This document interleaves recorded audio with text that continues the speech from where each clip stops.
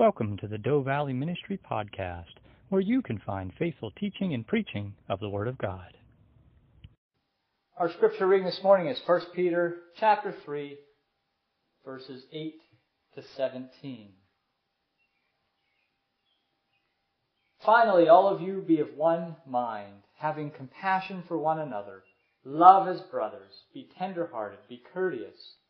Not returning evil for evil or reviling for reviling, but on the contrary, blessing, knowing that you were called to this, that you may inherit a blessing.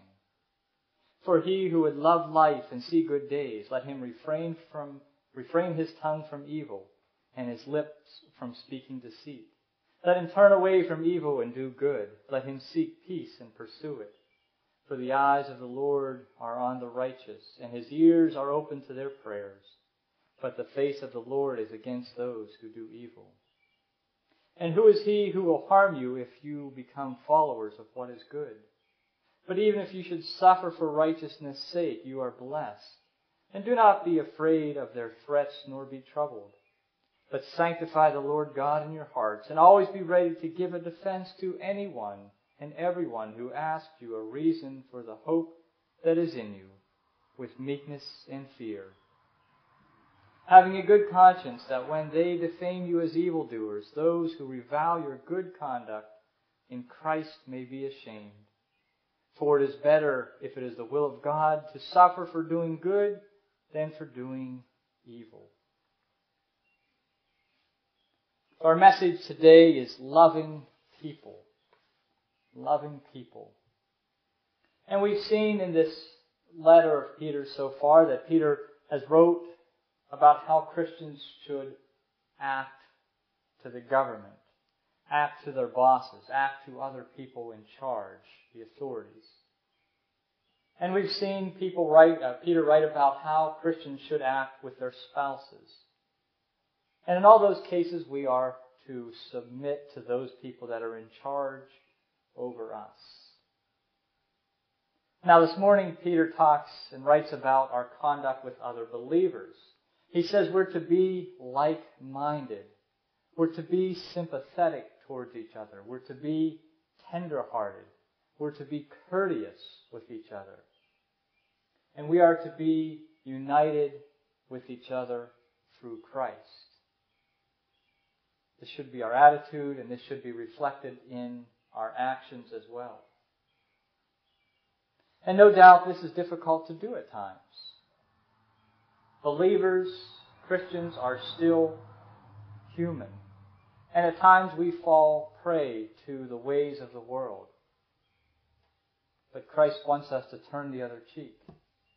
When someone is saying something bad about you or to you, or doing something evil to you, we should return good for their evilness. And try to find ways to serve that person, to help them. We can pray for them. Maybe we pray for their salvation if they're not a Christian. Or maybe we pray for their spiritual growth if they are. And we can express our thankfulness to those people for whatever it is they do. We can speak well of them and honestly desire their well-being. That is how we're to live. This is what Peter says. This is what Christ did. Now, it doesn't mean we're not supposed to enjoy our lives, because we are. God has put us here for a reason, and He's given us things to enjoy in this world. And we should live our lives to their fullest. But we can only do that when we're living the life that God wants us to live.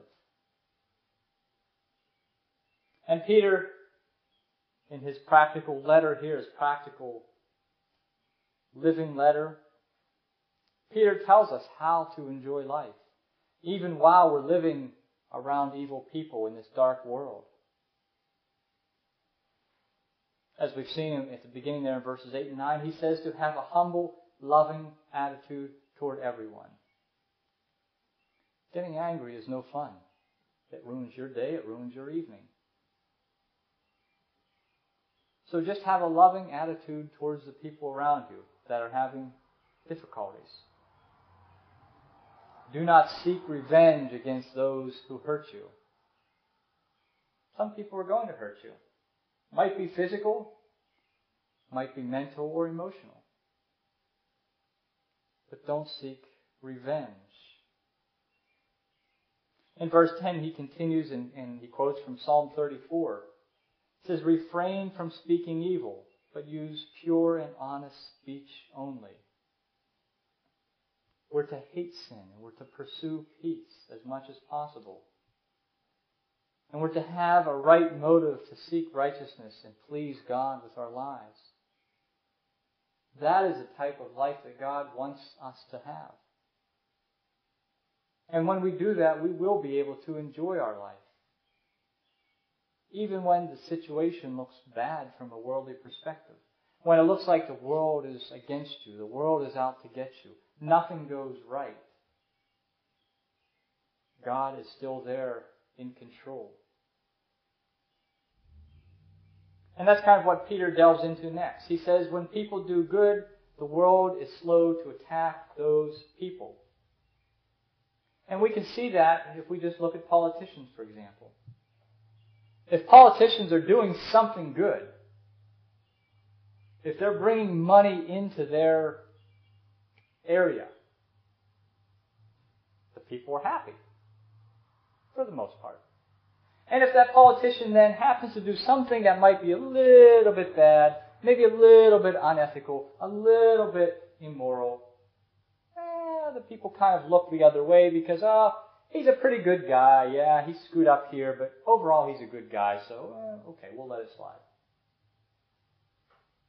People are willing to overlook that because of the good that that politician does. But it can happen that people will turn on you, and Christians should expect that. Christians should be focused on doing good and being good, following and obeying God's Word. And we should speak out against sin when we see it in this world. We should speak out against the unrighteousness that occurs.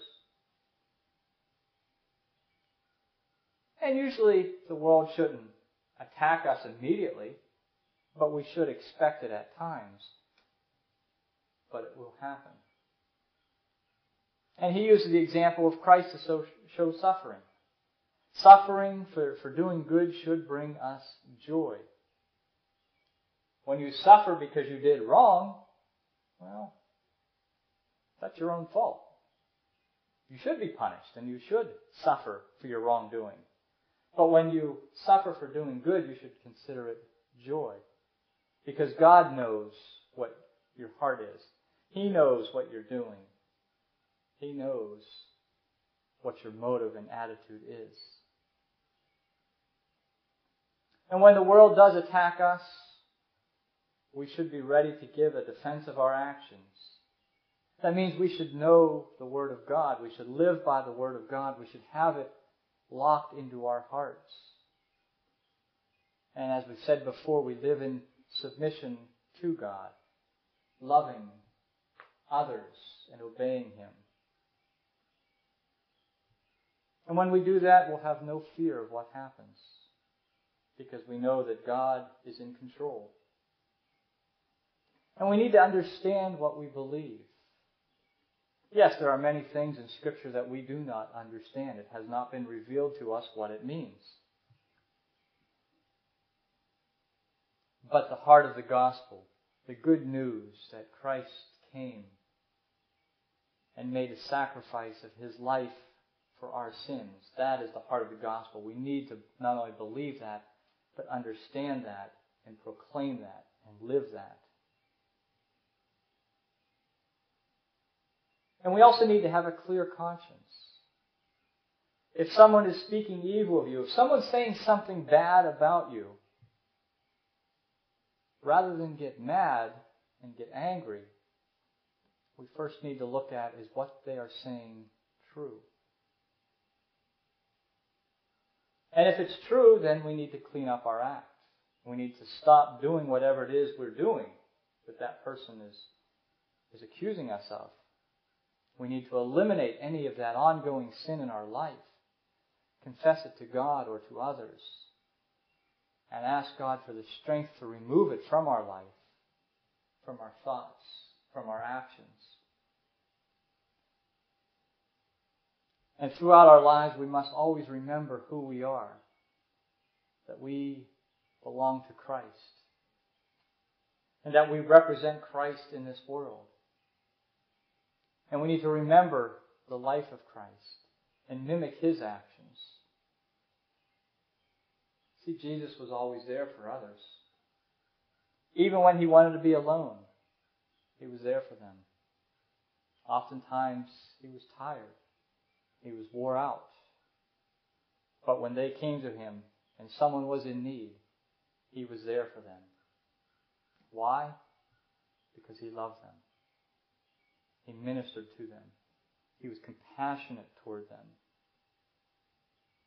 So the next time that you're feeling overwhelmed, the next time you're feeling as though you just can't go on, the next time that you're feeling as though everyone is against you, everybody wants a piece of your time, they want your attention, and you've got a million other things to do, and your heart starts to race and pound, saying, how in the world am I going to do this?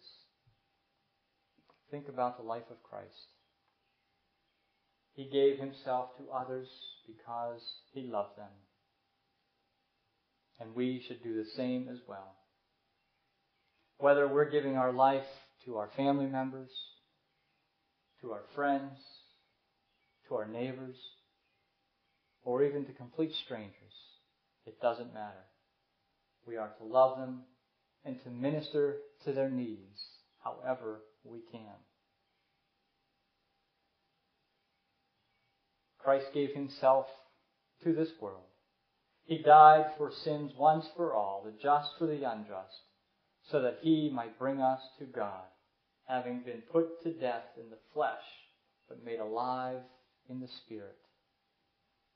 That is the heart of the gospel. That's what we need to remember, that Christ gave Himself for others and for us. And we need to do the same each and every day of our life as well.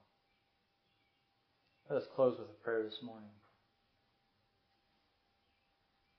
Lord, help us to love others as You have loved us. Even when we are exhausted and feel as though that we have nothing left to give. Strengthen us and fill us with Your grace and with Your mercy. Help us to demonstrate that love of Yours in this world. Enable us and strengthen us to be like Christ, who is compassionate, caring, and merciful. And use us to be an example to the people of this world, and help us to bring sinners to You in repentance. And when we fall and give in to our temptations and sin, we ask that You would turn us around and bring us back to You to be Your humble and faithful servants. This we ask in Jesus' precious name. Amen.